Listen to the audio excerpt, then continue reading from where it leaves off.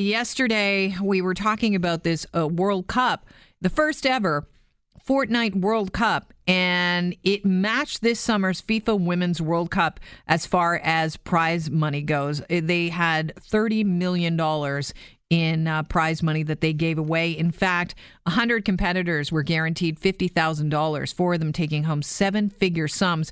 And to put this in perspective, a lot of them are teenagers. The big winner was Kyle Buga, and he won as much as, in fact, he won more than Tiger Woods at the Masters in this competition over the weekend. Here to talk about it, Mark Saltzman. Mark is a technology columnist and expert as far as tech goes, and a friend of the show. Welcome to the program, Mark. Good to have you on, as always. Thank you, Kelly. Always pleasure to chat with you, and we are certainly in the wrong industry. Oh, man, tell me about, listen, you know who is in the right industry? And I don't have kids, so I'm hoping this guy's going to take care of me. My nephew, Calvin, was at the Fortnite World Cup. Oh, awesome. He's on a team. He's not a player, but he's in production. Like, that's how big this industry has become. He makes a living. He's in his early 20s off of, I don't know what, because I'm a Gen Xer and, you know, I'm not a gamer, but he produces for a team, and I don't know what that involves. Maybe we'll have him on the show one day. But Mark, tell us, you know, this is not just a flash in the pan trend, right? Not at all. In fact, it's been growing and growing for the past just over 20 years, I would say. It started in South Korea, and collectively it's called esports, or electronic sports, and these are pro gamers. These are pro athletes that are paid to play against others for serious cash, as you likely know. Now, it's rare that we see a prize pool like this, 30 to 40 million US, but there's another one coming. There's another game called Dota, and this is also going to have a $40 million prize pool coming in a month. So we are going to start seeing this kind of thing get bigger and bigger. It's the esports industry is expected to top $1 billion in 2019, and with prize pools like that, it's certainly going to get there. Not to mention, Kelly, the sponsorships and endorsements they get, and then paying for charging for online streams when you go to Twitch and other parts of YouTube and other platforms where you can ask people to pay $1 or $2 to watch you play the games. A lot of people are doing it, and it's not just kids. What do they get out of that, Mark? Because I think for most of us that grew up, you know, just when video games were evolving from, I hate to say it, but pinball machines to video games, like, you know, I was quite young when that was going on, but I kind of remember playing both. I think it's hard for us to understand that you would actually watch someone else play the game. So what's in it for the audience? So two things. One, it's entertaining. They often are, you know, they're playing games that obviously that the people watching are interested in, and it's often picture-in-picture. You'll see the person playing in the corner wearing a headset and joking around and talking about what they're doing. It's entertainment. And then secondly, they're learning. They're learning strategies. They're learning tactics in these games that are often required to get you to the next level, whether you're playing for real money or you just want to up your game, literally, and you're playing against your buddies. I know a lot of parents scratch their head at that, you know, they say to me, and they write me all the time, Mark, when my kids aren't playing, they're watching other people play. What gives? And this kind of started with Minecraft, you know, because it's such a wonderfully crafted world where you can build what you like, and there's several different game modes, and it really blurs the lines between game player and game developer.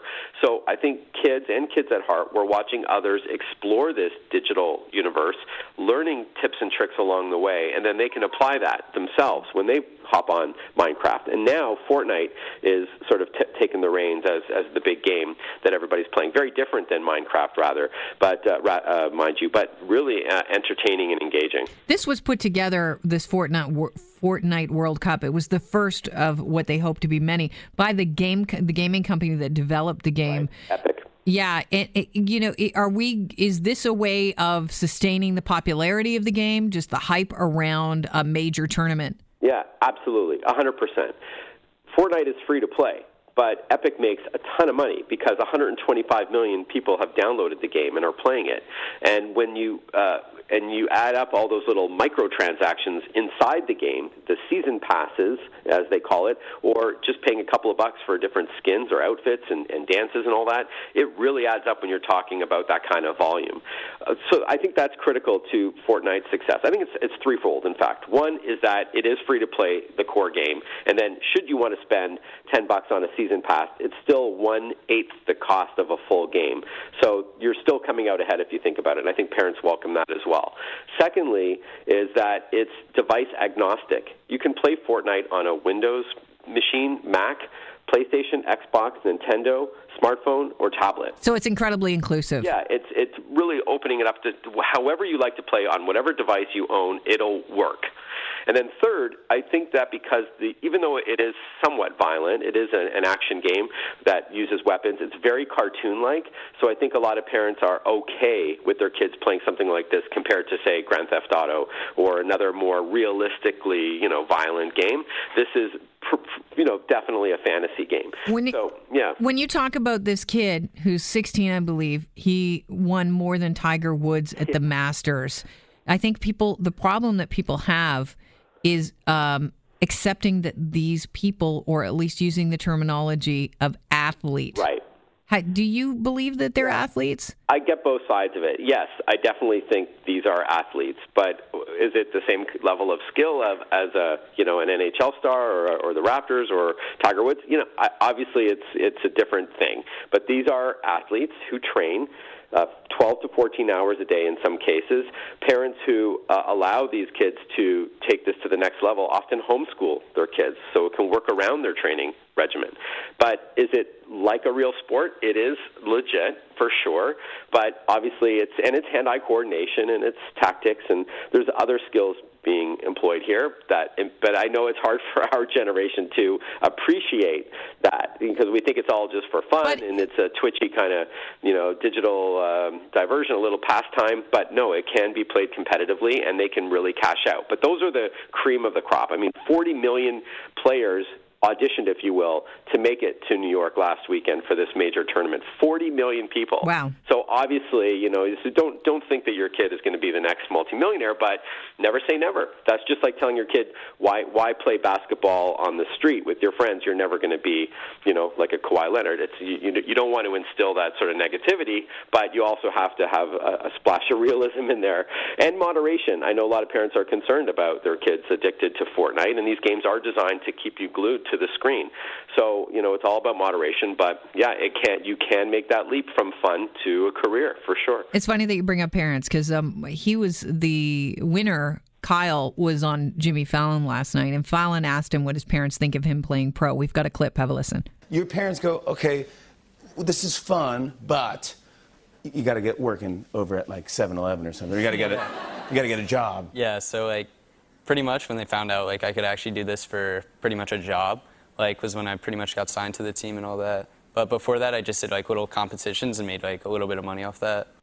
Now he's $3.3 million richer. It's funny that my sister-in-law told me that my nephew emailed her from New York, thanking her the other day for supporting him in what most parents would look at as a wasted career. Right. And he, as I said, was there producing for a team. And I don't exactly know what goes into that, but it sounds kind of interesting.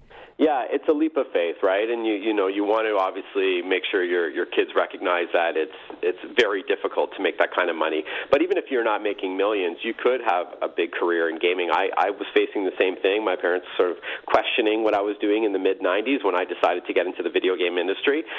Before I covered tech, in fact, I was reviewing video games, and then I wrote a book about games. And it is a huge industry, and esports, which is a subset of gaming, is just the latest sort of trend. But this is a legitimate entertainment medium that is only getting bigger and bigger. Interactive entertainment delivers something that passive entertainment doesn't, and it's only going to get bigger. Whether you're a pro athlete or you want to cover the gaming industry as a journalist like I do, it's really exciting. Not all the parents get it, and it's a fine line. You want to support your kids, but you also want to make sure they recognize that they're not going to be millionaires overnight. It's a lot of hard work. Mark, I appreciate your time. Thanks so much for joining us. Pleasure, Kelly. Anytime. All right. Cheers. Mark Saltzman, technology columnist and expert.